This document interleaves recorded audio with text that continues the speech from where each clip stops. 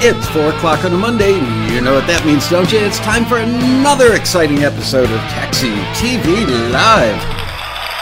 Yahoo! All the way from Los Angeles, California. How are you guys? Welcome to the big show. Today we are going to do an episode of Ask Michael Anything.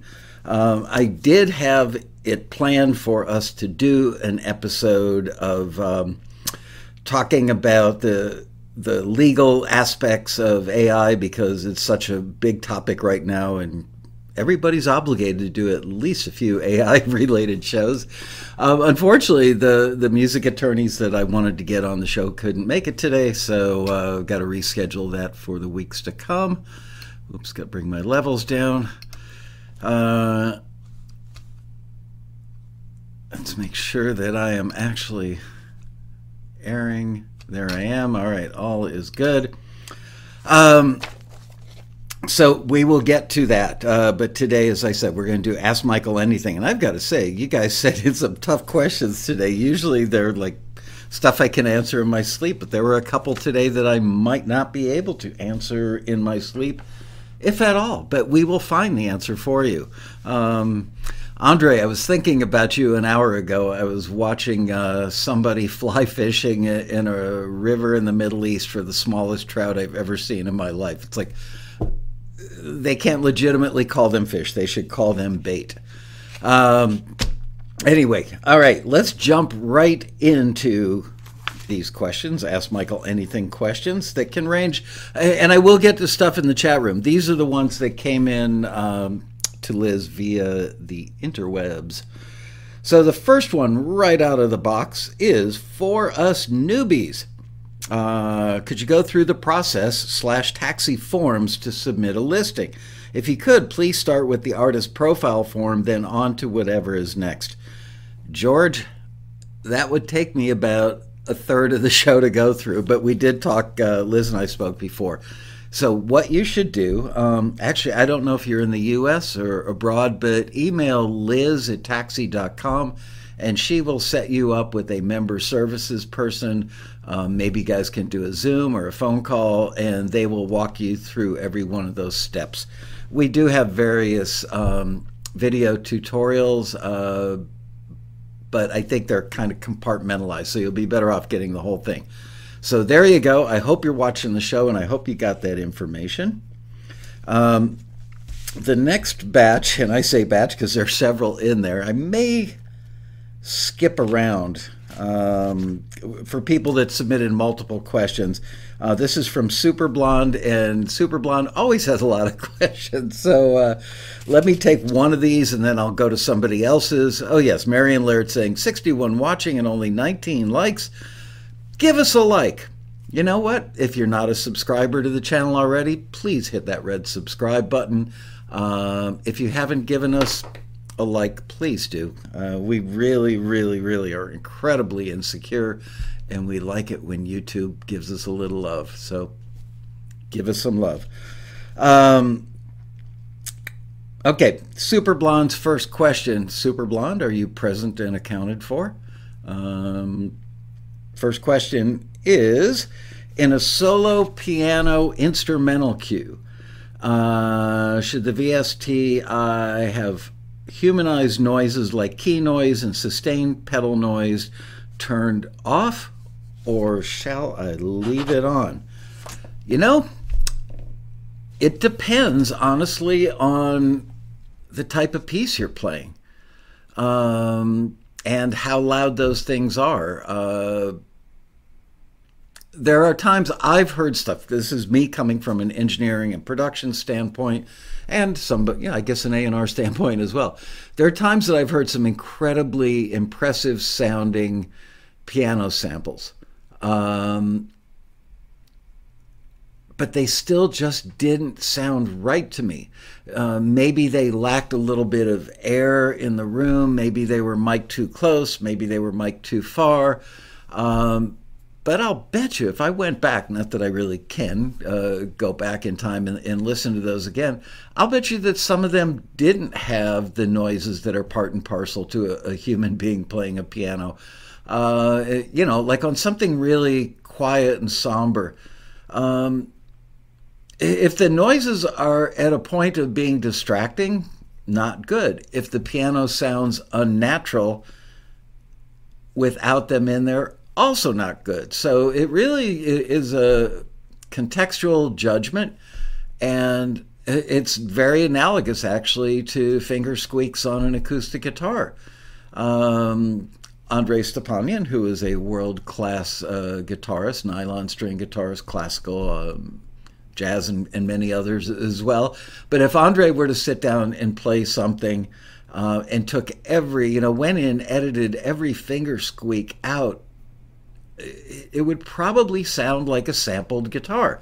So me personally, this is just me talking as a guy who has spent tens of thousands of hours behind recording consoles, I would leave them in unless they're at the point where they become a distraction. If anybody were to go, is that a pedal noise? Then they're probably a little too loud. I honestly don't know if you can control the level of those things. If you can, maybe try them faintly. If you can't, then you've got to make a judgment call as to keeping them in or not. So there you go. Super Blonde, there is the answer to your first question. And I will get to the other ones as I bounce around, okay? And Super Blonde, if you're in the chat room, remind me. I don't want to forget these lately.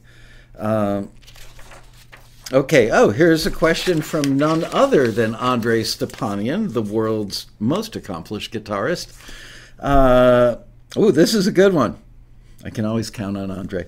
With this Atmos mixing becoming more popular, how will it affect the sync music business if it becomes the industry standard for movies, TV, for those movies and TV, for those who don't have this set up in their home studios?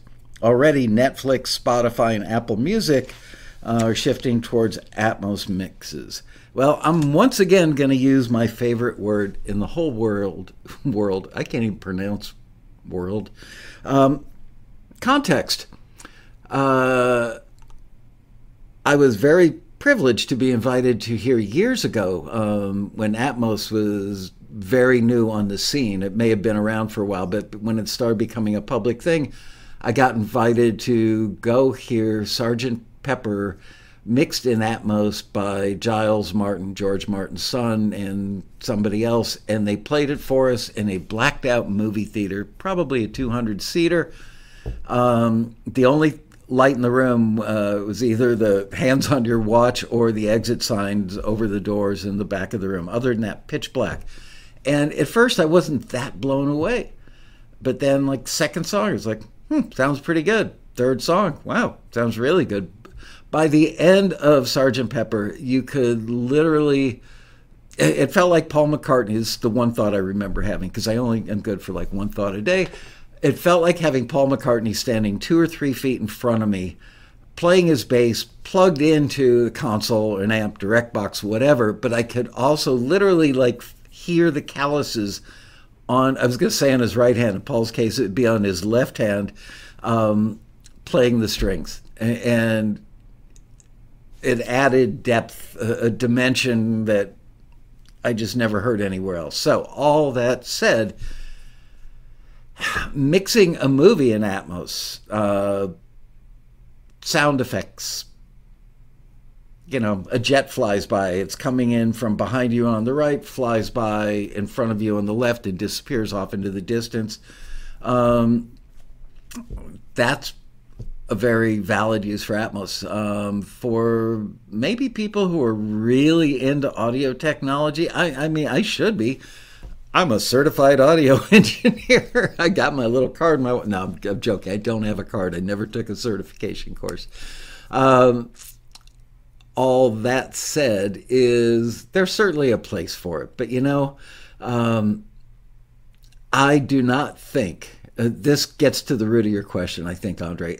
I do not think anytime soon that production music libraries are going to ask composers or artists who have material in those libraries to deliver mixes in Atmos. I think Atmos is going to be used by audio post mixers for the whole thing. I don't think anybody is going to say, oh, I love that piece of music, but it's not mixed in Atmos, therefore I can't put it in the film. I could be wrong, but just ask my wife or my kids. I'm wrong a lot, apparently. I just don't think it's anything you need to be concerned about. Maybe we'll be having a different conversation in a couple of years, but I think you might be overthinking it. Just saying. I would love to get some people commenting in the comment section after the live show is done today and we've got the archive up. Let me know what you guys think. And I will cap off that discussion with one other little moment in my sordid history as an audio engineer.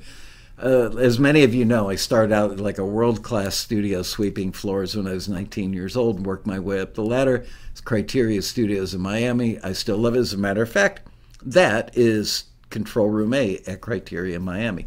Looks a little cooler than when I worked there, but my favorite room under the roof there. Anyway, I was actually standing in that room, and Tom Dowd, who legendary engineer, legendary record producer, he might have brought the first stereo Ampex tape machine into America from Germany, maybe, or maybe it was a 4-track, whatever. He was ahead of the curve, respected by everybody who knew him, and he's been dead now for, 12, 15 years at least, I think.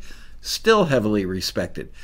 And Tommy walks into the room. I happen to be in there doing whatever, probably emptying a garbage can when I was a kid. And there was one of the maintenance engineers was standing on a ladder in the back of the room. We had the 2 monitors up front that you can see. And then we also had 2 speakers that were mounted in the back corners of the control room, towed in, pointing down and in a little bit. And that was when engineers were mixing records in quad, which it's surround sound, it's quad, but it never really took off. Just because, my favorite saying, just because you can doesn't mean you should. Well, just because you could pan, like the low notes of a piano front and left and the high notes right and rear, or the drum kit, make it come from literally like you're sitting at the drummer's position, have the floor tom on your right, the high tom front and on the left. That's not how humans really hear music. So Tommy Dowd walks the control room. He sees the maintenance guy taking down the quad speakers, and he goes, "Good, we've only got 2 ears." Well, clearly because of psychoacoustics, we hear stuff from 360 degrees around our head. But I think he's right. We're used.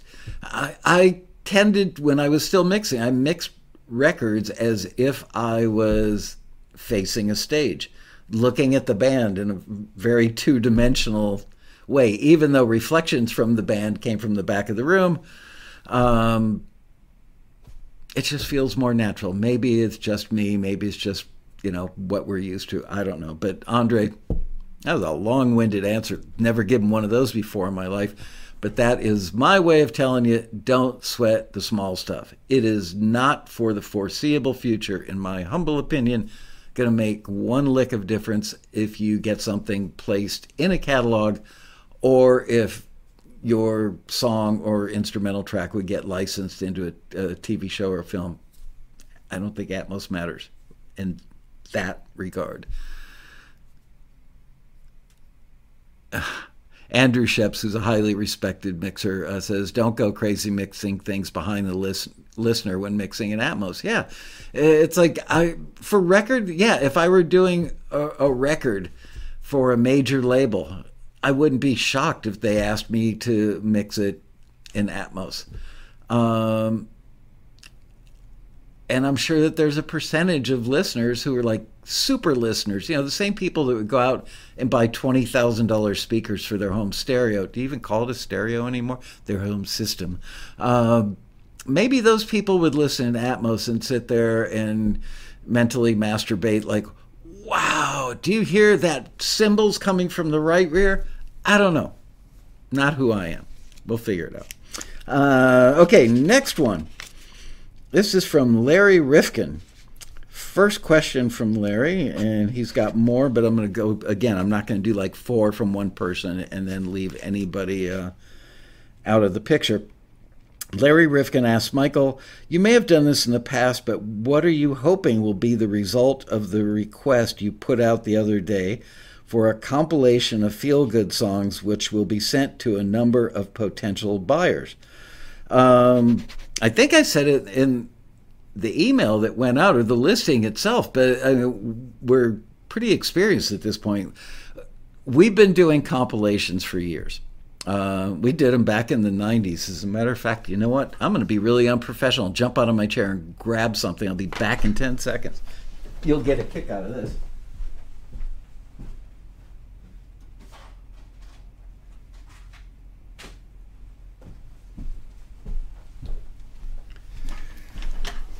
We've been doing compilations for so long that we actually did them back in, let's see, what year was this? Doesn't have a date on it. Anyway, I would guess this as mid-90s, 95-ish. There you go. Taxi Jams. Okay. Oh, look at that. That back label, Nutrition Facts, with the song listings on there. So we used to send them out on CDs. We would print up a few hundred of them and send them out to, actually, I think at one point we sent out like 1,200 of these to pretty much everybody in the industry who mattered. And now, of course, we do them in digital format, and we send out the playlists on Disco, and we send it to our most active current clients. Maybe we include some people that haven't run a listing in 6 months or a year or 2 or 3, but for the most part, it's the people we're working with right now in a big way. And we send it out there largely to incentivize them to go, wow, that music is really good. I need to run more listings of Taxi, which obviously benefits you.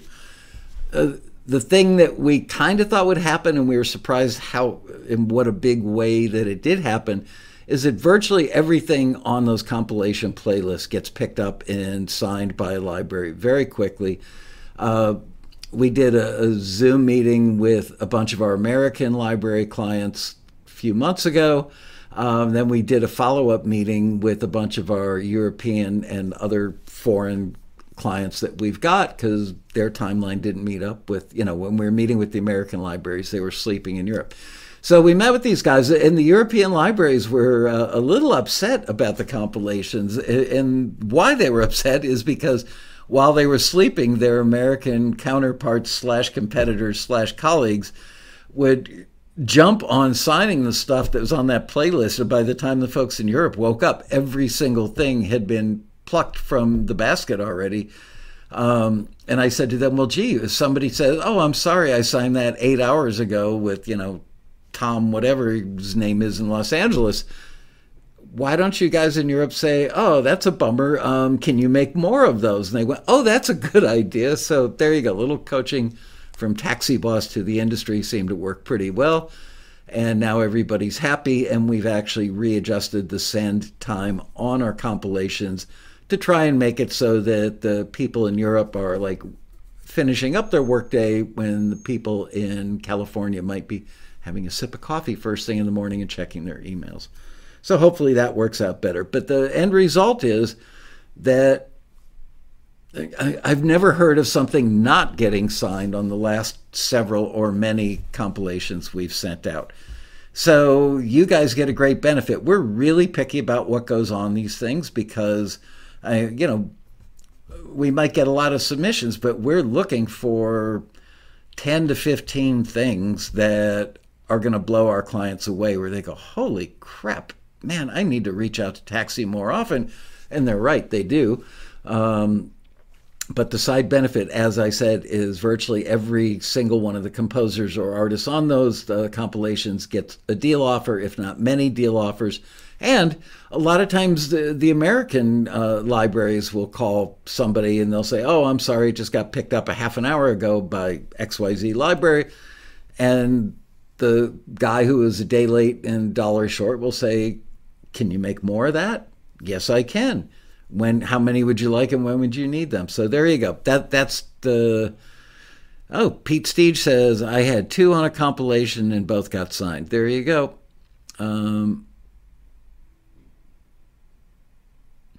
Will Derryberry says, the compilation Taxi sent out a couple of years ago for Stomp Clap instrumentals helped me get in contact with several libraries, as I had a couple of songs on it, and I signed several songs as a result of it. So there you go. Testimonials from your fellow members. Okay, that one's done. Moving on to a question from Bruce Miller. Did I say that when I'm done with the stuff on the paper that was emailed in, I will take some questions from the chat room as well?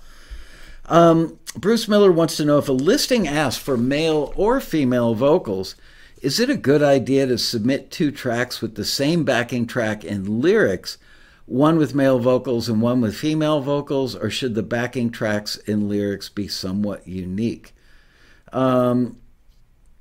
If a listing says they want male or female, no, you don't need to, you're not covering more bases by sending a version of each.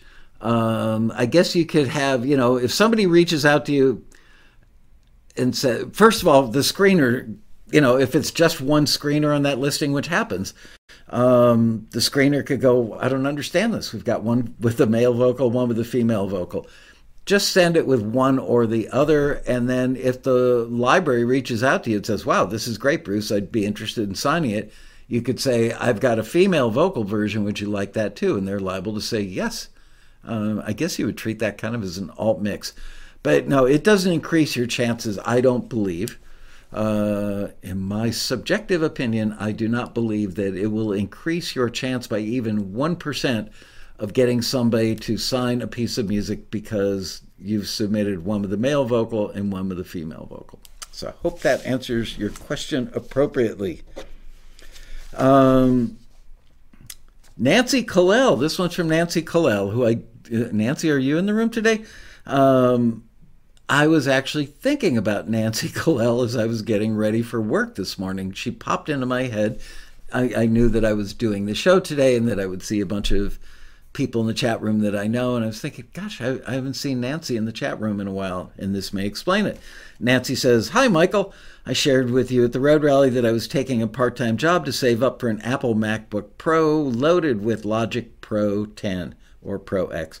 Well, I finally did it. Yay! Good for you. Very good for you. It's mine, she says. I was also given by an amazing friend a Universal Audio Apollo Twin interface. That's a good friend right there. It's all wonderful yet simultaneously daunting. So here are my questions. Should I sign up for recording classes or keep trying to figure out the recording process through tons of YouTube tutorials I am muddling through? Everyone starts somewhere. I have no home recording experience, but need to get to the point of recording in a more expedient way. What do you say? Well, Nancy, I have heard from literally 1,000 people in recent years that they are just totally in love with all the great tutorials on YouTube. I do know people that teach classes that people have paid for and been very, very, very happy with. I would say,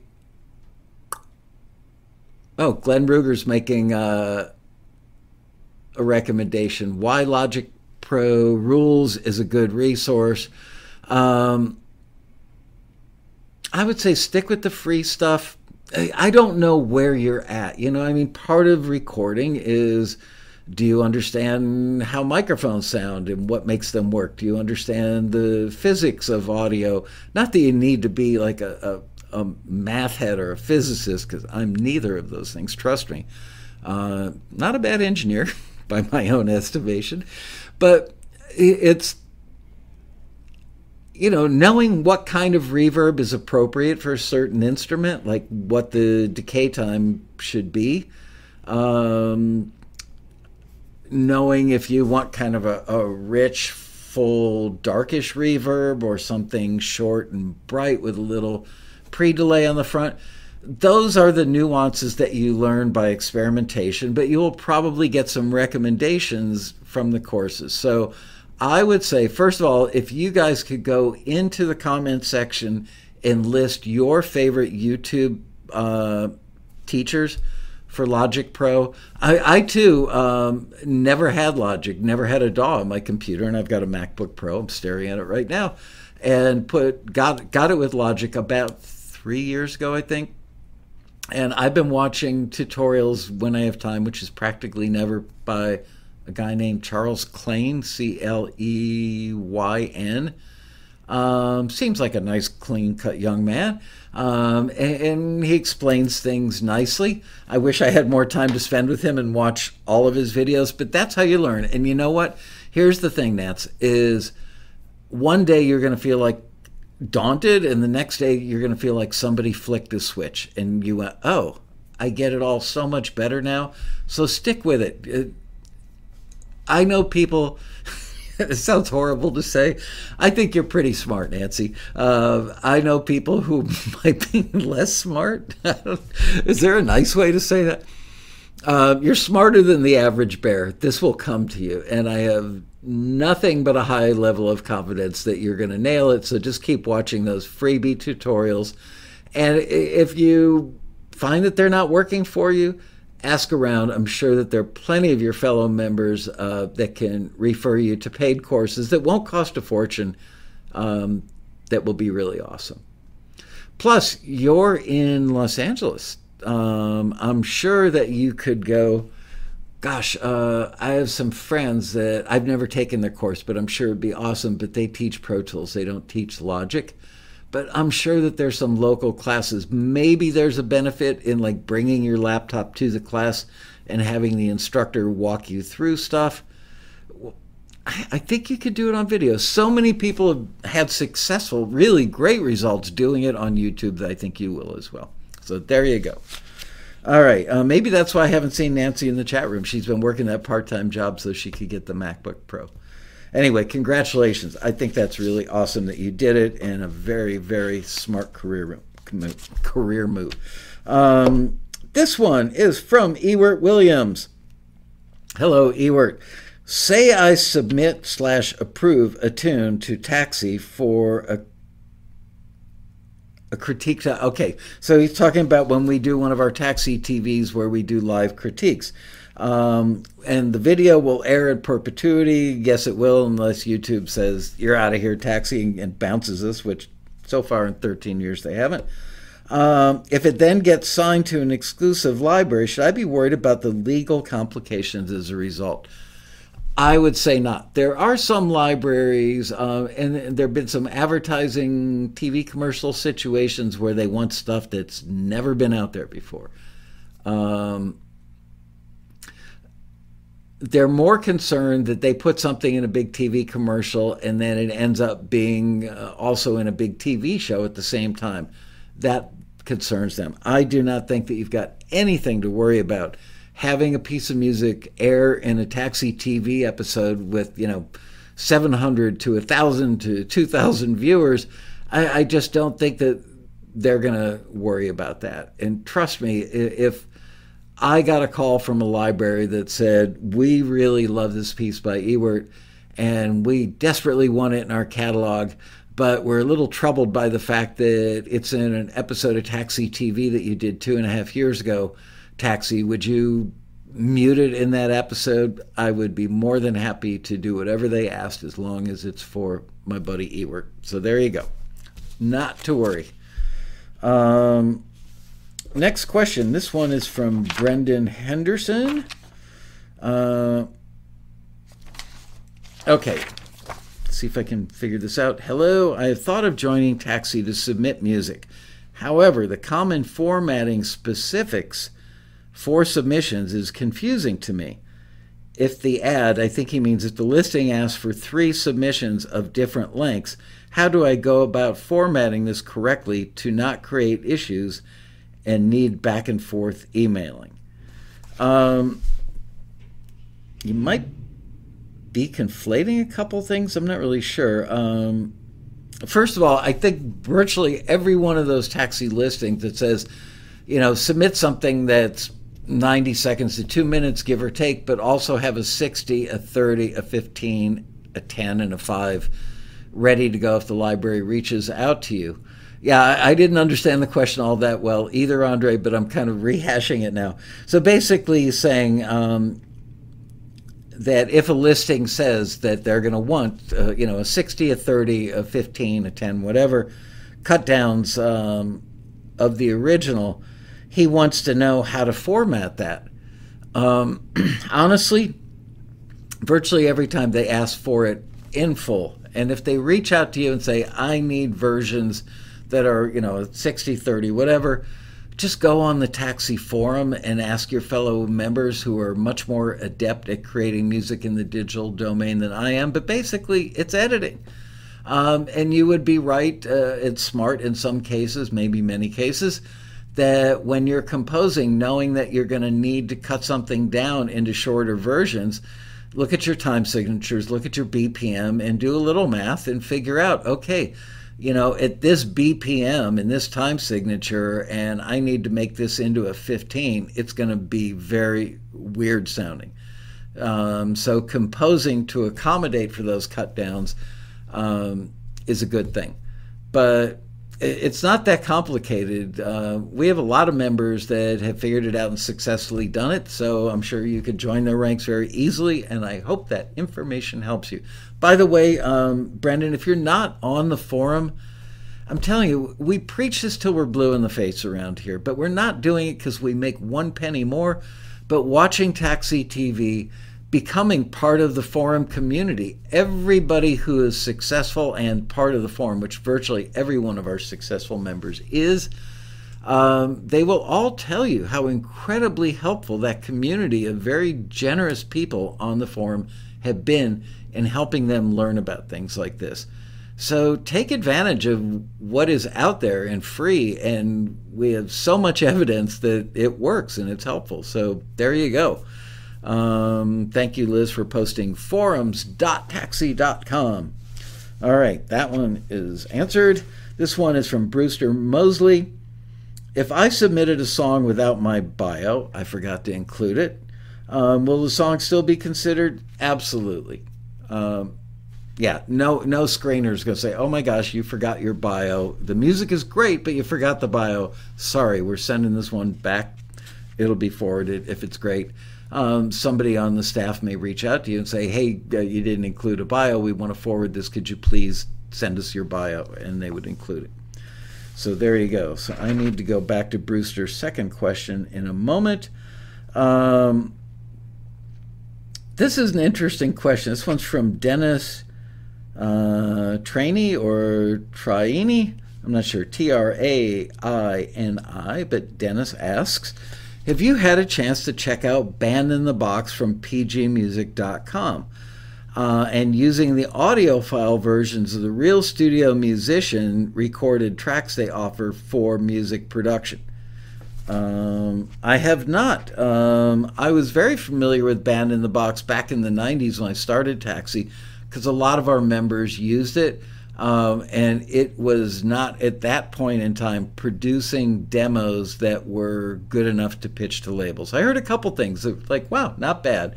For the most part, not great. I'm not sure if that was operator error or the software or Band in the Box, whatever. I don't know.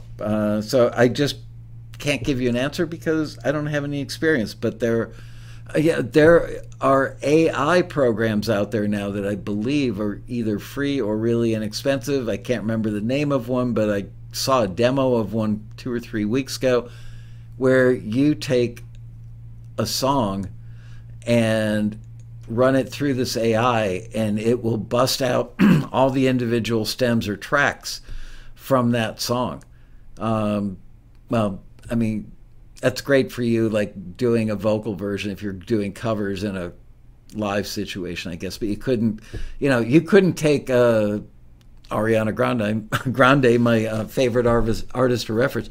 You couldn't take an Ariana Grande song, run it through AI, take the vocal out. Oh, there's also AI that will remove a vocal from a track. which might be handy if you've got a song that you want to, like a cocktail jazz piano thing with a vocal, kind of sultry, smoky sequin gown vocal on it, and you want to take the vocal out. I guess it's your song and you playing on it. That would be a good thing to do with AI if it sounds good. People say that it does. Anyway, the future is here, and there's going to be all kinds of tools for you to do that kind of stuff. So, like I said, I'm not familiar with the latest, greatest version of Band in the Box. I hope it's awesome, but I think there are many ways to skin a cat. This one is from Anonymous. Wow, somebody's parents had a really sick sense of humor. Name your kid Anonymous. Poor kid grew up with a chip on his shoulder, you know? It's like an inferiority complex. I'm a day old and I'm already anonymous.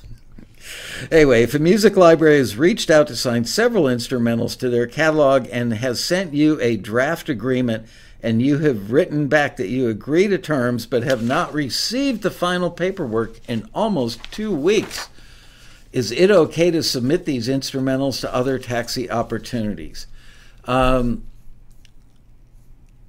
You could. I think the next best step for you would be to send them one more email that just saying, you know, hi, Bob, Susie, whatever the person's name is that you're dealing with at the company.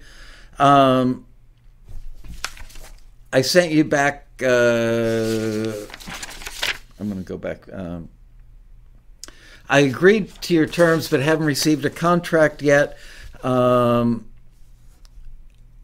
I've got other opportunities for that material. Should I be pitching it elsewhere, or can I expect that you will send me back a final version, a signable version of the contract sometime soon? Look, as I stated somewhere the other day, I think I was a guest on somebody else's show, and I said most libraries, many of the libraries, are 1, 2, or 3 person operations, unless it's a big one, like massively big. Most are fairly small. And they spend more of their time pitching and putting together playlists, things like that. Unfortunately, they don't have a lot of time to spend on what I would call housekeeping.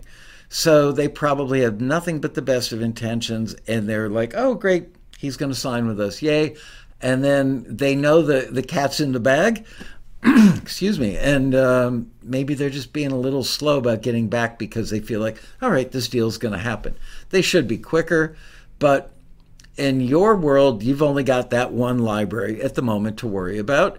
In their world, they might be onboarding 64 other composers this week and doing 5 pitches a day every day of the week, plus uploading and tagging and categorizing all the music. There's a lot of work that goes on behind the scenes in the library. So I don't think they're dissing you at all. And if they don't get back to you in another week or 10 days with an answer like, oh, we're so sorry, yeah, here comes the signable contract. If they don't get back to you, then just start pitching it elsewhere. And if they reach out to you a week after somebody else picks it up, just merely say, I'm sorry, I hadn't heard back from you, and I'm like a shark, I got to keep moving. So I pitched elsewhere, it got picked up. Would you like me to create you some other tracks in that same category? And I can't tell you with absolute certainty, but I'd say high probability that they will say, sure, let's hear those other tracks. Excuse me. I have a bit of a frog in my throat.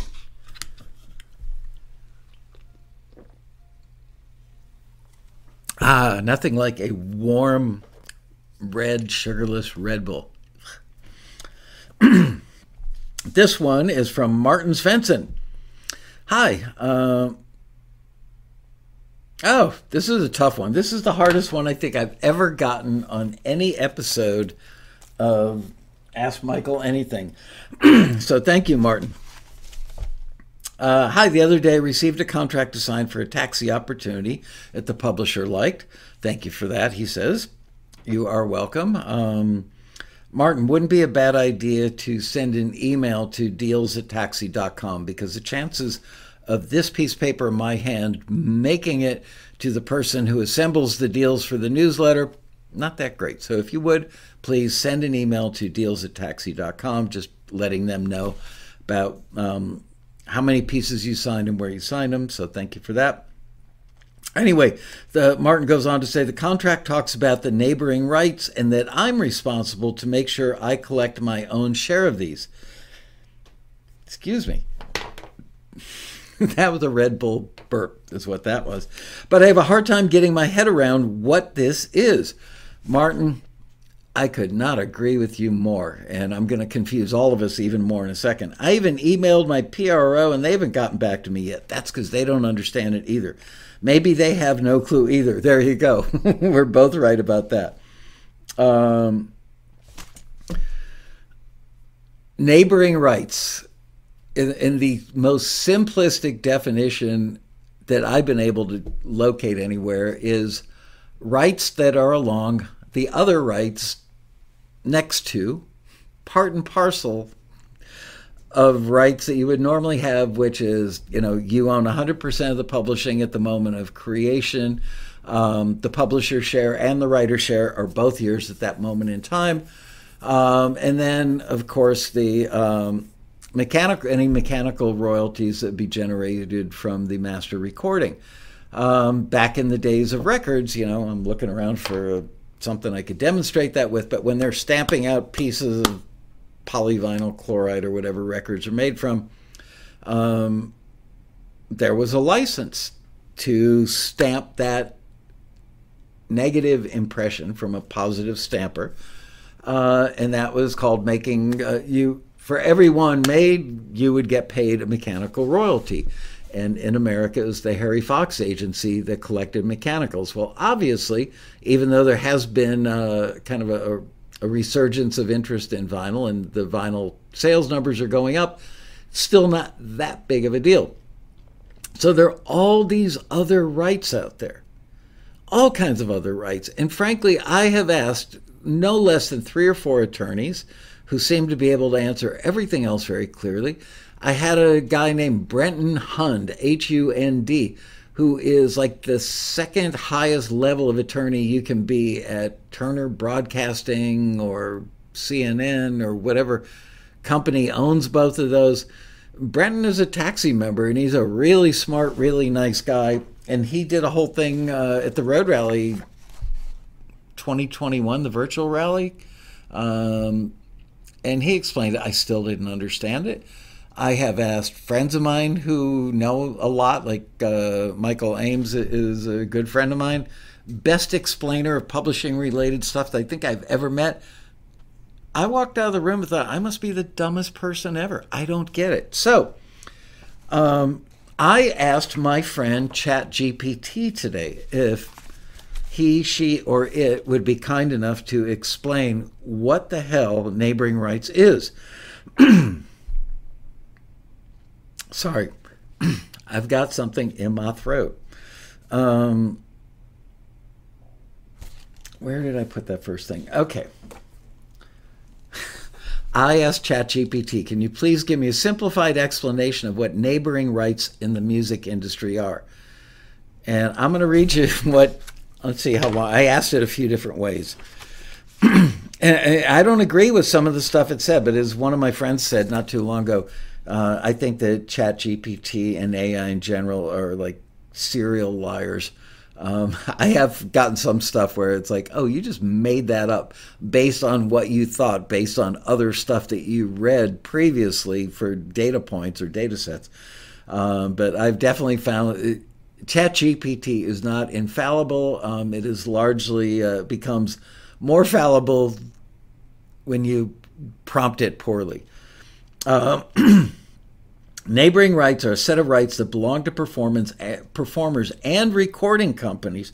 You know what? I'm not going to read this one because it included recording companies, and I wasn't that interested in the record industry side of it because most of our members seem to be more interested in sync. So then I said, I don't understand. Please expound. And it says, sure, let me explain in a bit more detail. And it's still talking about record company stuff. I said, I still don't understand. And ChatGPT said, I apologize if my previous explanations were not clear enough. And then I said, how do neighboring rights work in the context of the music for sync part of the business. So there, I improved my prompt. And ChatGPT says, in the context of music synchronization, neighboring rights refer to the rights of performers and record labels to control the use of their sound recordings in audio-visual productions such as films, TV shows, commercials, video games, other multimedia projects. Okay, so yeah, record company could want to license an Ariana Grande song, right, to a movie, probably a Disney movie, the cute little female singer that's petite but with a big voice, like Ariana Grande. Anyway, when a production company wants to use a sound recording in their audio-visual project, they need to obtain permission from both the copyright owner, usually the composer or songwriter, and the neighboring rights holders, the performers and record labels. The permission is often granted through a synchronization license, which allows the production company to use the sound recording in their project in exchange for a fee paid to the copyright owner and neighboring rights holder. Great. What does that mean, library versus composer? The use of sound recordings, audio-visual projects can generate significant revenue for performers and record labels. This is a case of ChatGPT, just like trying to puke out a bunch of words. Like, I'm going to give him a really long answer. It'll confuse the crap out of him, and then he won't bother me anymore with this stuff. For example, a popular song used in a hit TV show or movie can lead to increased sales or streams of sound recording, as well as exposure for the performers and the record label. Neighboring rights also play a role in determining the distribution of revenue generated from the use of sound recordings in audiovisual productions. For example, if a TV show uses a sound recording, the revenue generated from the use of the recording may be split between the copyright owner, the performers, and the record label according to their respective shares of the neighboring rights. So again, neighboring rights are rights that are also contained in and next to the more commonly known rights that are publishing and copyright, composition, and master recording. So those are the normal things we all know about, hopefully, and neighboring rights or these other little weird rights. Overall, neighboring rights are an important consideration for music synchronization in the entertainment industry. It sounds like a high school kid is writing a paper and trying to stuff as many words in there as they can, as they ensure that performers and record labels are compensated fairly for the use of their sound recordings in audio. I mean, that was a lot of nothing right there. Then I asked how do production music libraries deal with neighboring rights, wanting to know. Contractually, do they say, we control all the neighboring rights, we collect all neighboring rights, blah, blah, blah, blah, blah. Basically, I'm not going to read all this stuff. It'll take too much time. This is an episode in and of itself.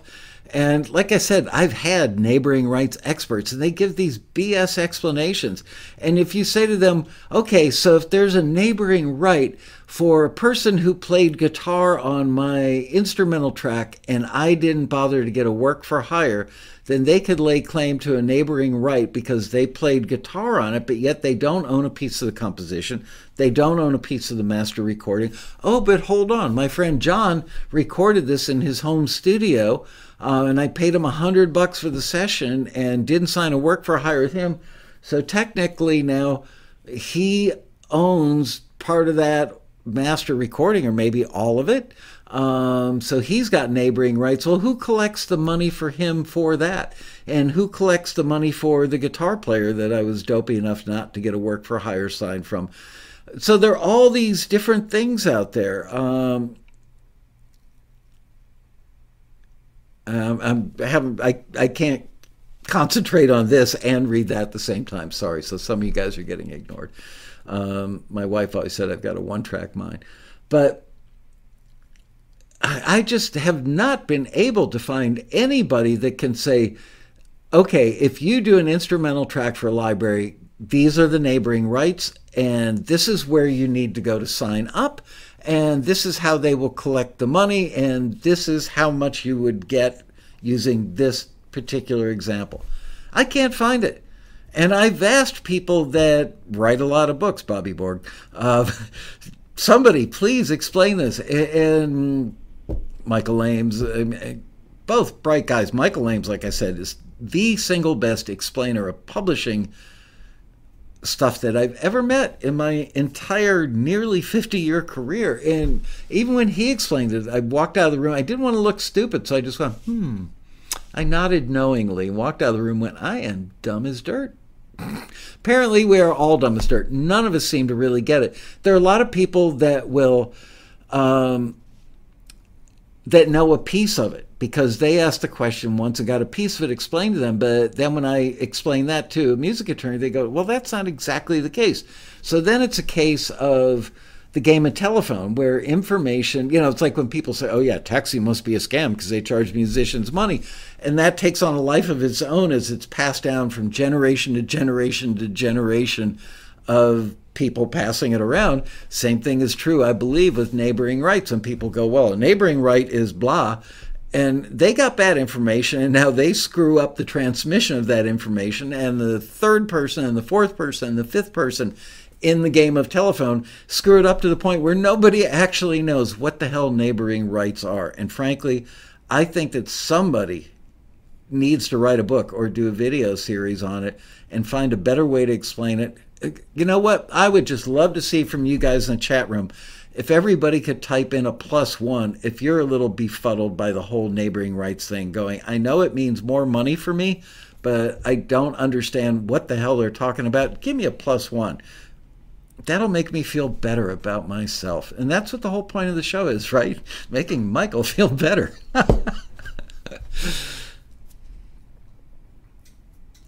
Well, there you go. The +1s are rolling in. Yeah. Mark Reel gives a +10. That was funny. Oh, man. All right. So I'm going to wait. I'm trying to think of I know who I'll get. Donald Passman, who is arguably the most famous of all music attorneys out there. He wrote the book, Everything You Want to Know About the Music Industry. I believe it's probably on its 11th printing. I should get Passman on the show. He's done a road rally with me, I believe, and I think he did a very early version, easily 10 years ago or more, of Taxi TV. I should get Passman on the show and go, okay, Don, lay it on me, baby. Explain what neighboring rights are in the context of taxi members making music for production music libraries that then license it to TV and film. What are the associated neighboring rights? What companies do our members need to sign up with? How often do they get paid? What about neighboring rights that may be in a foreign country? Do you sign up with Sound Exchange to get paid in America, but the British version of Sound Exchange, is there a geographical difference? Are the laws different? Are the company names different? Are their responsibilities different? Are the pay scales different? I've got all those questions, and nobody out there can give you the big picture explanation. So thank you all for letting me know that I am not just plain dumb. Thank you. Whew. Drive safely. Don't worry about posting. Anyway, so there's my little speech on neighboring rights. I did ask, can you tell me about companies that collect neighboring rights for musicians? And I thought maybe I would get a really comprehensive list of companies, but I didn't. ChatGPT, not loving it today. Really good at making up titles for instrumental tracks and songs. Not so good. I mean, it's literally like when you're a high school kid and you remember the night before you've got to turn in a 500-word term paper. And let's say it's on Benjamin Franklin. I actually did a term paper on him, I think, when I was in junior high. And you're writing about Benjamin Franklin, discovering electricity by dangling a key on a kite string. And rather than just saying Benjamin Franklin was a cool old dude with long hair, pot-belly, wire-rimmed glasses, that was quite intelligent, very influential in American politics around the time the country was being formed, but also a scientific guy, and is very famous for discovering that lightning generated electricity by hanging a key on a kite string, which therefore attracted a hit from a lightning bolt. There's the whole thing. If I were writing that in a paper, I could have made that into 500 words, and so could my friend ChatGPT. And I think it's kind of useless, but, I'll get better at it, and it will get better. So the answer on neighboring rights companies from ChatGPT is Sound Exchange is a nonprofit organization that collects and distributes digital performance royalties for sound recordings. But as we all know, if the music is played on a service where it's on demand, by you dictate what you want to hear next, that's one way you get paid, and you get paid by that company, which I think might actually be Sound Exchange. If the same thing is true of something else that's played randomly, then you get paid in a different way, and I believe a different company collects the money. And that is probably the thing that most musicians do understand, because that's been around a topic of discussion for years. I apparently, yes, I see Faraday shields. I know all about those. It's amazing how much useless information I've got in my head. Anyway, Sound Exchange represents over 250 recording artists, 250,000 recording artists and master rights owners in the United States. In the UK, it's Phonographic Performance Limited, which is PPL, collects and distributes neighboring rights royalties. Which neighboring rights? On behalf of performers and record labels. They represent 120,000 performers and 5,000 record labels. In Germany, it's GVL. I can't even begin to pronounce what the full name is. 140,000 rights holders, including record labels. SENA, S-E-N-A, is the Dutch collective. And by the way, what the hell is a collective? That's another thing. You can ask a collective of 1,000 people what a collective is, and you will get 999 different answers. Australia has the APRA AMCOS, Australian Collective Management Organization, that collects and distributes royalties for performance and communication of musical works, as well as neighboring rights for sound recordings. They represent 100,000 members in Australia and New Zealand. Then I said, can you tell me the types of rights each of those collect for musicians, right? Pretty intelligent question. And it went down, and basically it just repeated the same old crap. So there you go. I'm not going to waste your time with that. So we learned absolutely nothing except that I'm dumb as dirt, and apparently you guys are in the same club right there with me. But it makes me feel better, because honestly, I wonder, is like my brain smaller than the average person? Did I smoke too much pot in college? Was my mother telling me the truth when she said she dropped me on my head, taking me out of the crib one time? I don't know why I can't understand neighboring rights. But somebody, please, we are begging you, somebody, please explain that shiz to us in a way that we can all understand. All right, let's go back to the questions now. And I'm going to go back and take some of the second ones that were emailed from before the show.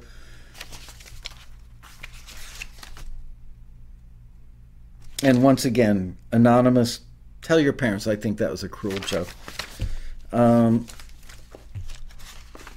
right, I've taken care of all the first round questions. Here we go. Second question from Super Blonde. With instrumental cues created by VSTI, such as minimal piano and strings, with a specific mood, do the library/production companies prefer a constant tempo through the entire cue, or ease of editing on a grid? I don't know. I know what ease of editing is. I know a grid. I'm not sure if you're talking about editing on whatever. Or do they prefer a tempo map? For expressiveness, i.e. rubato, might be a slight change or maybe a larger tempo arc depending on the mood. Sounds more human, yet would not instantly align on a grid. I think he's talking about a MIDI grid. I don't know. Anyway, in any case, the bottom line is, if you do stuff that's like,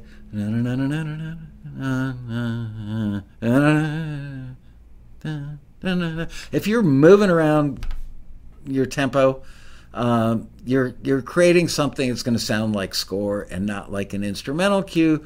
Therefore, it makes it much more unusable keep the tempo throughout. That's all I can tell you. That's the simplified version, the simplified answer to that somewhat hard to understand question. With all this grid stuff. All right. There's another one from him I'll go back to. Larry Rifkin asked a second question. Oh, this is an interesting one. In these fraught political times, some of the best songs I've been writing are political or social commentary. Is there a market for these songs? Not like, oh, he even meant, after all, music drove the 60s and these times. Hello, what did I do wrong? You said you were done with the first time question. Oh, wait, whole bunch more pages. Thank you. Yep. That was Liz stopping in for a visit. Anyway, I've been writing, after all, music drove the 60s and these times demand the same. I haven't seen any such requests. I called this into the member desk, I think he means member services at Taxi, the other day, and the woman said she would pass it on to the team. If not, is it worth putting such material on an EP digitally? If so, what do you recommend? I've held off doing this so as not to jeopardize a placement through Taxi. All right. Honestly, Larry, I think I've seen one or two listings that might have asked for political or protest stuff, but I can't remember, honestly, if they were like, can you say, I think they might have been looking for era appropriate stuff, that sound music that was actually recorded, vintage stuff recorded back in the 60s when, people like Bob Dylan or Crosby, Stills, Nash and Young, Joan Baez were doing protesty songs. I don't think there's much of a market for that today. I really don't. Frankly, back then, the music was more central to the lives of the average person because we didn't have these nasty little buggers in our hands all the time. So, we'd listen to music in the car. We'd listen to music at home, sit down, smoke a doobie. Not that I ever did, but some people did that I heard. And, or have a glass of wine, whatever, sit down, just listen to music and groove out on those brand new stereo speakers that were not playing Atmos mixes, and just enjoy the music. And yes, because the Vietnam War was such a big thing, and trust me, I was a big anti-Vietnam War person, big as they come. I don't know. I don't think that there is as big a market, or maybe not even any significant market for that kind of music right now. Just a guess. But you know what? Sure, go ahead. Do an EP, but don't press it up on disc necessarily unless you have a marketing plan and know who you're going to market it to, which, it's one thing if you were doing stuff that was vintage, like, or about the Vietnam War, it'd be to a lot of baby boomers, my age group. Nowadays, I don't know, do you sell it to Antifa? I don't know. I don't know who you would market it to. I really don't. I don't have a good answer other than to tell you that I just don't think the market is there, but you could put it out. Make the songs, put them on Spotify. Maybe I'm wrong. Like I said the other day, I've been wrong once or twice before in my life. Wouldn't be surprising. Find out that I'm wrong about something now. So put it on Spotify. See if it gets any traction. But you could put a mega hit on Spotify and it might not, probably wouldn't get any traction because just the sheer quantity of stuff that's up there.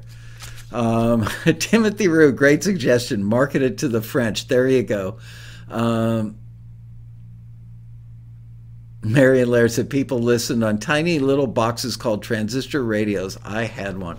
A Panasonic, which was a new brand back then. Panasonic transistor radio. It was turquoise. And yeah, you had a mono like earbud that wasn't anything like the earbuds today. Sounded like crap.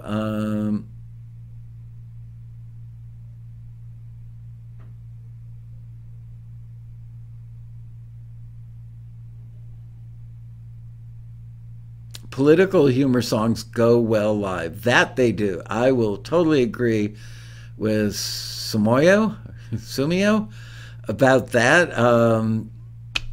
Man, I was speaking to the North Dakota Songwriters Association many, many years ago, the very early days of Taxi. I would fly anywhere to get in front of a room full of songwriters and pitch Taxi to them. They asked if I would stick around and spend like 3 hours listening to every song everybody in their group of 25 people ever wrote. Nicest people in the world. And there was one guy that got up there and just killed it doing humorous political stuff back then. Hysterical. He was great.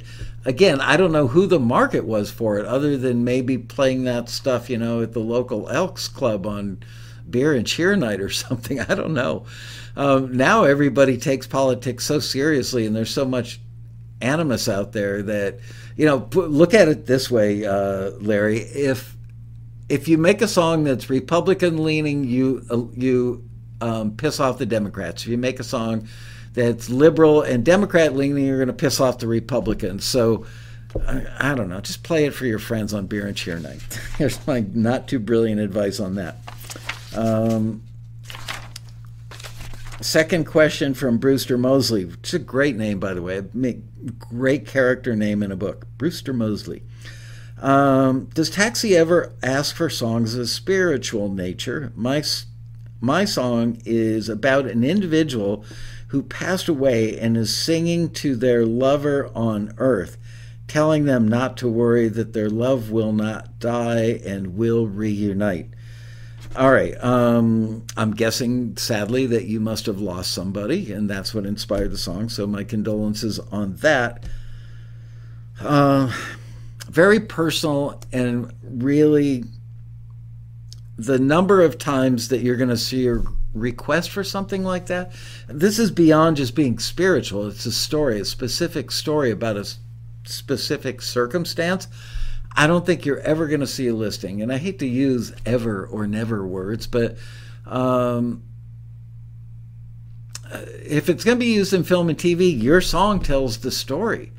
What are the odds that a movie is going to have that same story, and that they want a song that tells the story? Most music supervisors would say that is too on the nose. If the song is telling the story that the story is telling on the screen, that's just like corny as can be to have them both doing yeoman's work explaining that same thing. So I don't think that you've got a good probability on that. I just don't. Let's see. Did we have a second question here? I thought we had a second one from somebody. Okay, let's see what Liz brought me in here. This is from Reagan Olson. What if your first forward has happened, a couple weeks have gone by, and in the meantime you've created a similar tune just in case the library asks for more, but then they don't get in touch with you? Is there any way to submit that additional tune through Taxi? Assume that the tune was... No, once the listing is closed, we can't email them or call them and say, oh, by the way, somebody we forwarded to you that you haven't reached out to yet created an additional thing that's very much in that ballpark, and they would love for us to pass it along to you. Honestly, it's clunky at best, and if we did it for you, we'd have to do it for every single member out of thousands of them all over the world that then would say, oh, by the way, I haven't heard yet from a library, but it created another thing that would be closely associated with that first thing they asked for. We'd spend our whole day chasing around trying to get that accommodated. So I'm sorry to say, no, can't do that one.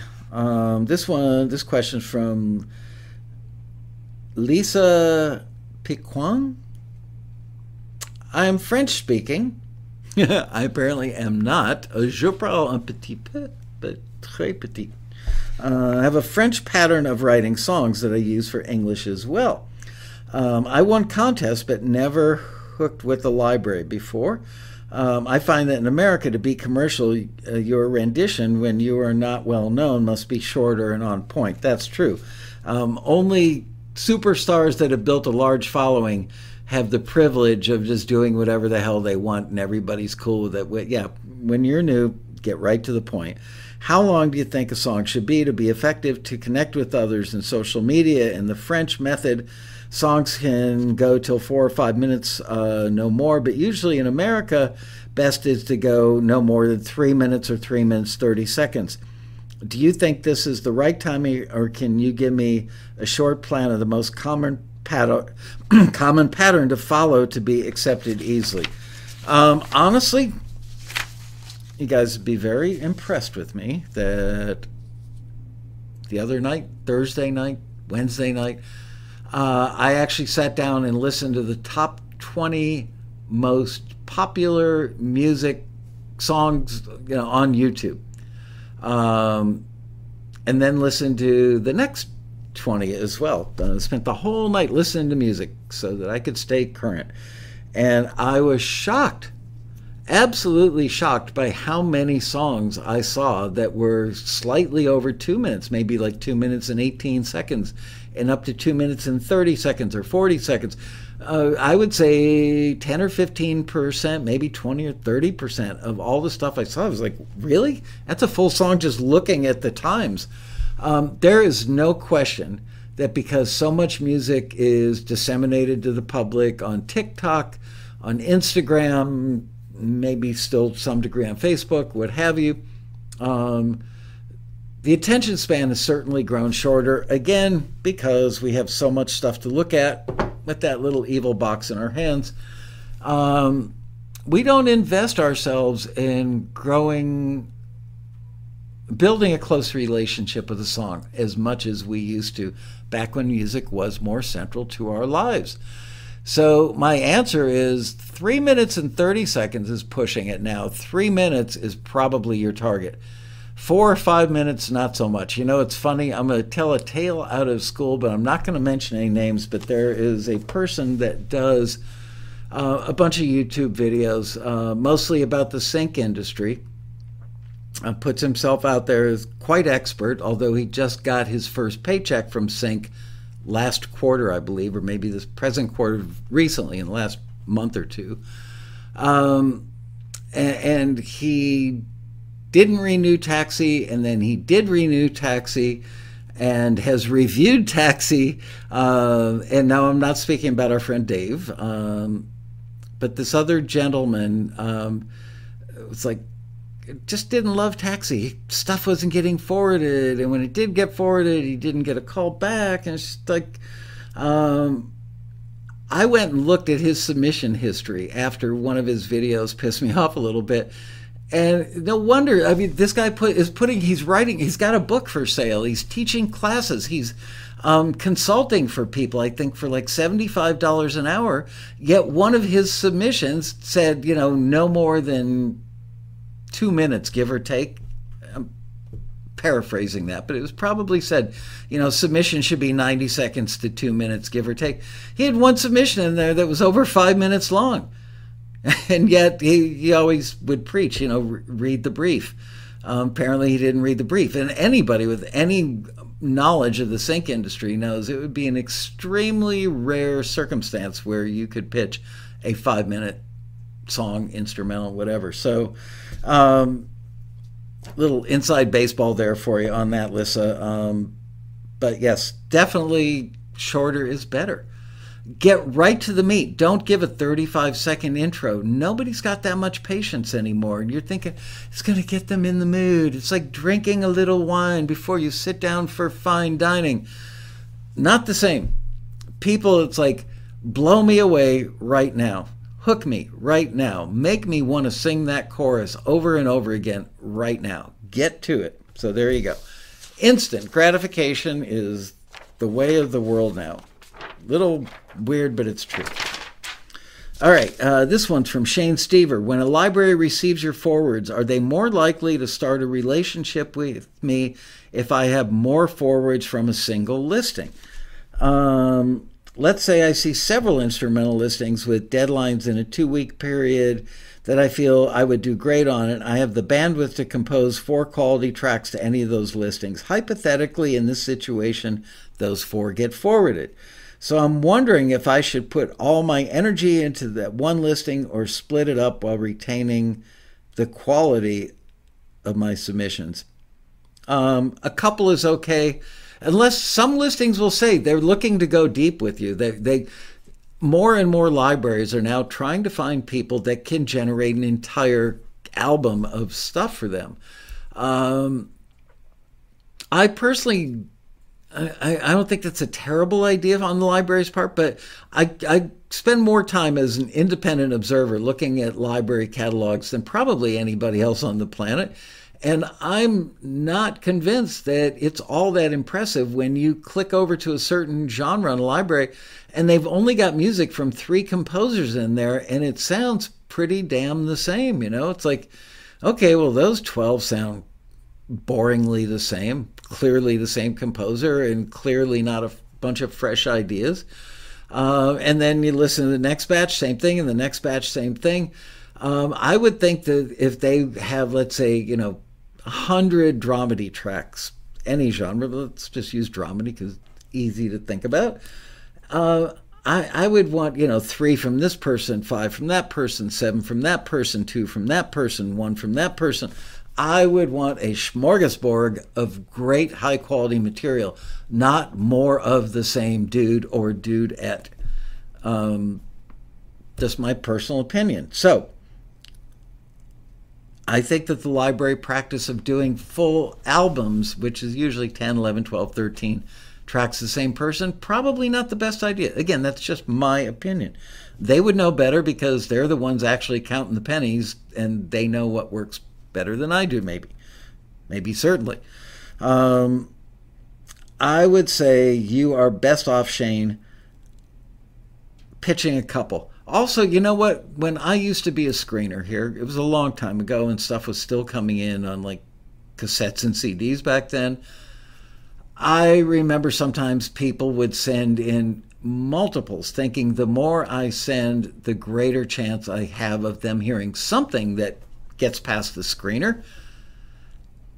I saw that as somebody waving their hand going, I really don't know much about the music industry. I'm kind of a rookie, so I'm doing this rookie move to try and up my chances of getting a forward. I would never, ever hold back forwarding something that was forwardable, because I thought that was a rookie move on their part. I wouldn't, you can't hold that against somebody if the music is right and should be forwarded. But it just puts a little thing back here, in the back of your neck. The hair stands up and you go, rookie move. I wouldn't do that. I just had somebody in the staff tell me the other day that I think it was a new member or somebody submitted for the solo piano comp playlist thing that we're sending out to all the libraries. And I want to say that the staff member told me somebody sent in 55 submissions for that.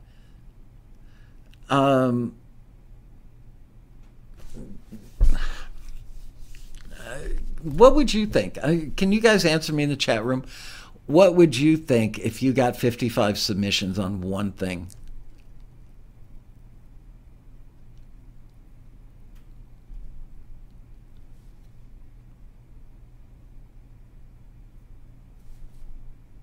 And now everybody's asleep in the chat.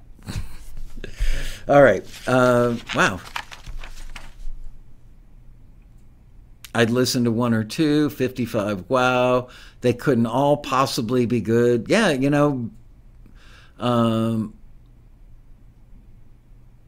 woo, look at me. 55 times $5. It's like, and then they'll go online when they don't get it could be 55 not very good things as well. Could be 55 amazing ones or 55 that are pretty good. Maybe some aren't affordable, maybe some are, but you know what? And if this person doesn't make it onto that compilation, they're going to ask for a refund from Taxi. They're going to ask for a refund of their submission fees, which is not part of our refund policy for reasons like this. And if we say, I'm sorry, that doesn't, fit within our policy, they're going to file a complaint with the Better Business Bureau, and they're going to go on every message board, every form of social media they can. Taxi, rip me off.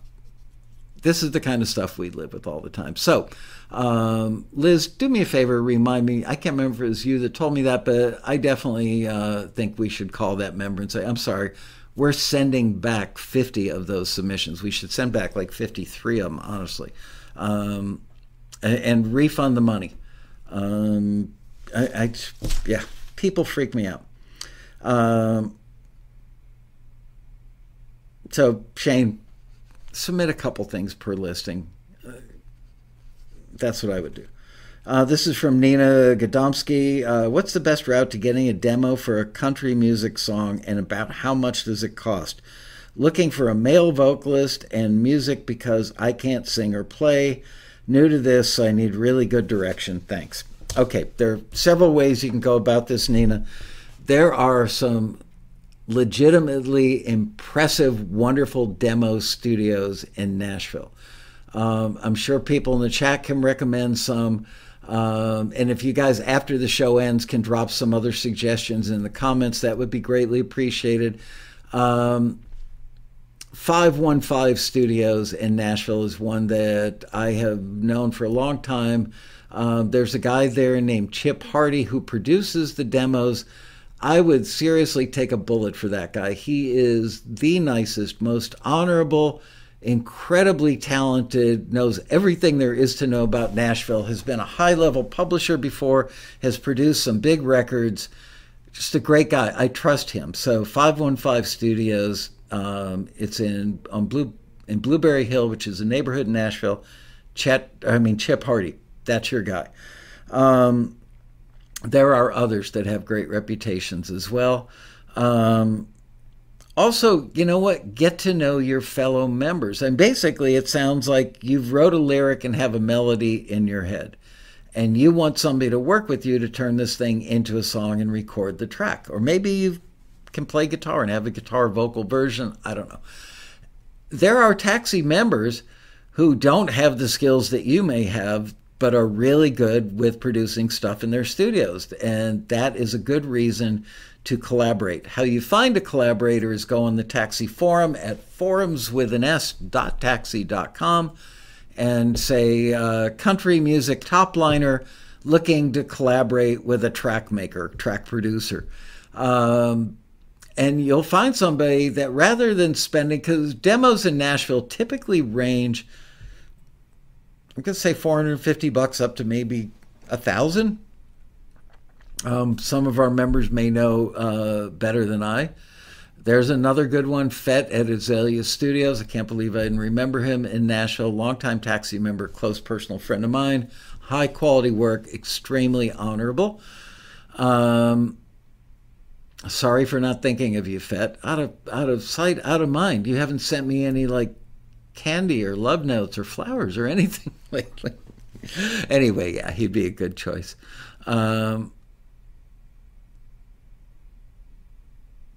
Wow, $2,000? That's a lot. That's way a lot.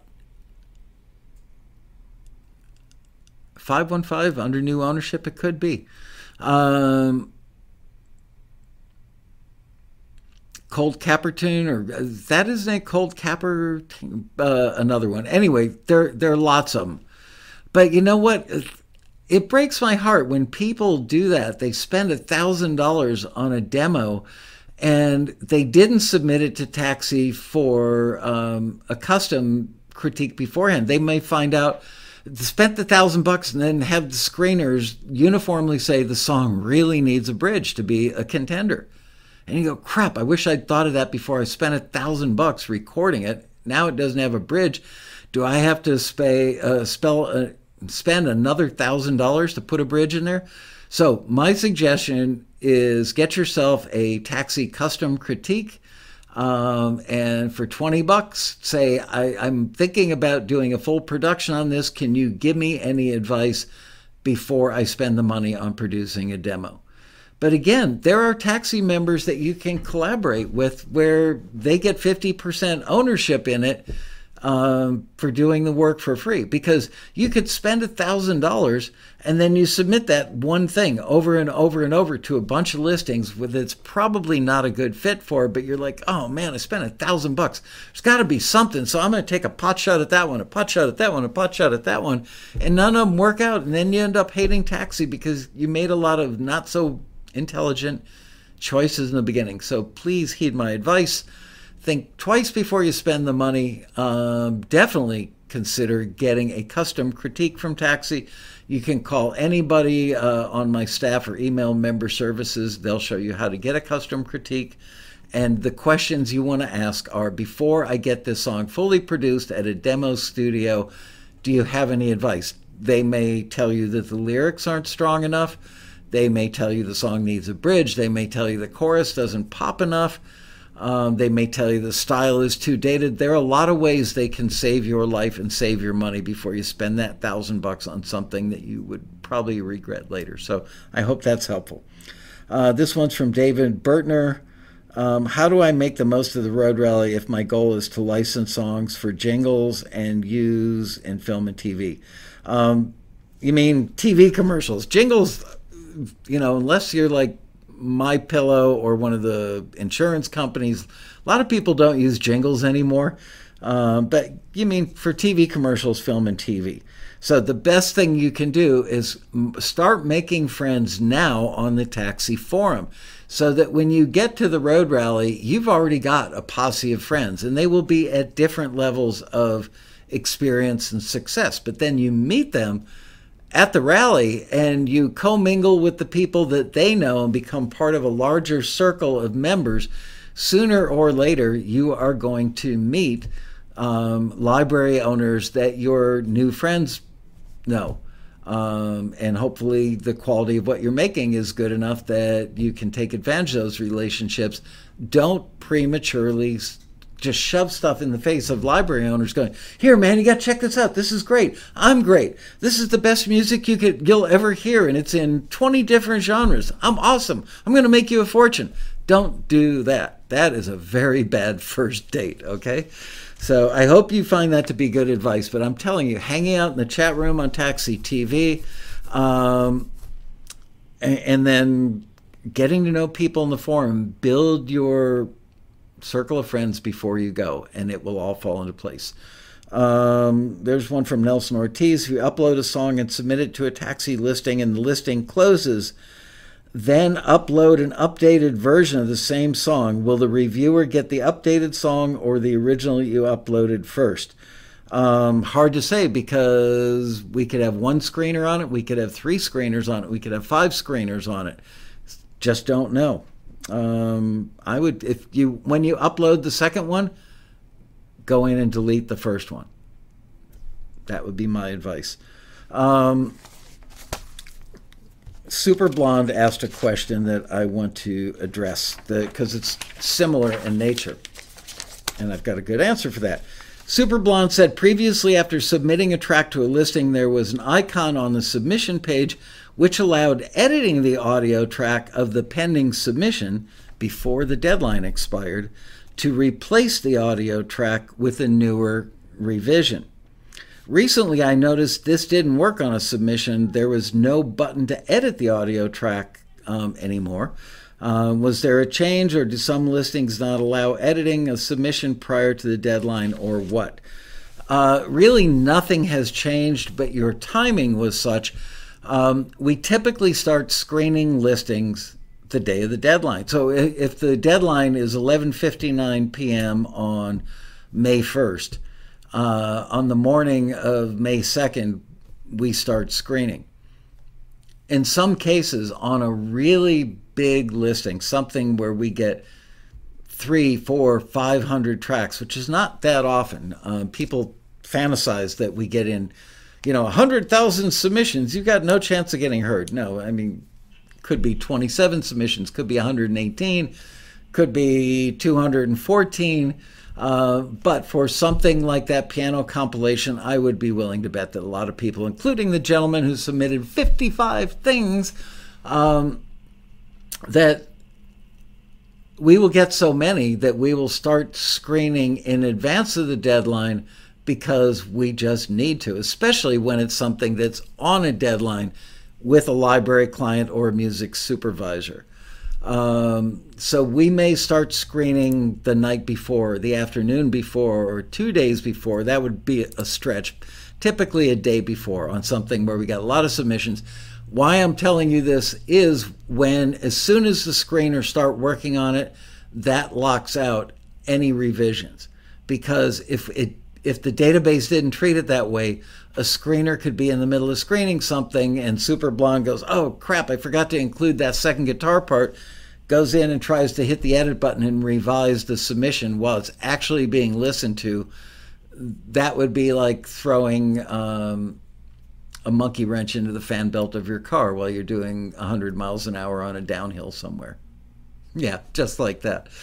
Anyway, Nancy, leaving now for your part-time job. Bye, y'all. Well, congrats again on getting the computer, Nance. I'll go 5 minutes long because I saw a couple in here. Ronnie Bear wants to know, because he missed the microphone episode, which I didn't talk about how to place mics on a Leslie, on a Hammond B3 Leslie cabinet. And I got to tell you, I'm glad you asked that question because nobody mics those anymore. Not enough people, in my opinion. I loved miking Leslie cabinets. So here's what I would do. First of all, you are asking for nothing but phase issues. So definitely check pan, you're going to mic it in stereo and listen to it in stereo, but then pan everything up to the middle or hit a mono button to see if frequencies drop out like crazy because you've got phase issues. So it's been a long time since I've done this, but I believe that I just put 2 mics up on the top with the whirling horns and 2 mics on the bottom. I think for one thing I did an album where it was like a southern rock band and they had B3 in pretty much everything. And I had to worry about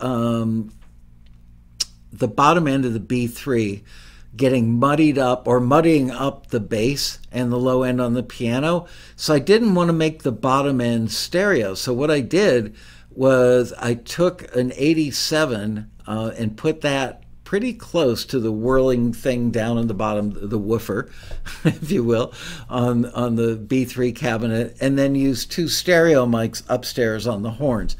Again, you're asking for all kinds of phase problems, but in the end, that worked out really well. You could also put 2 mics on the bottom, 2 mics on the top. I would say, generally speaking, put them about 8 or 10 inches out from the sound source, and try and get them all even so they're equidistant from the source so that you don't get any weird phase problems. But definitely check for phase problems.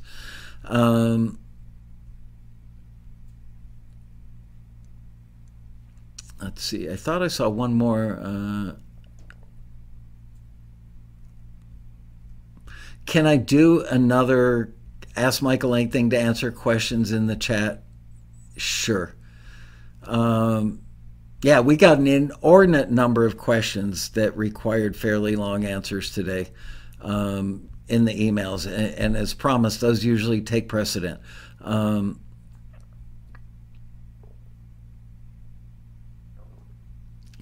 Do you reveal your secrets why our mixes do or do not sound like hit records? That's a half hour right there. But I will tell you, the first best step is to buy a plugin that's got the SSL program mixer, the bus compression, whatever you call it. I can't remember. I had one on my console now. I can't remember what the hell it's called. But yeah, bus compression, not a lot. The SSL compressor sounded really good on, like what I called back then the 2 mix out or the mix bus. It just made everything sound better. It adds what they nowadays call glue. I don't think we called it glue back in my day.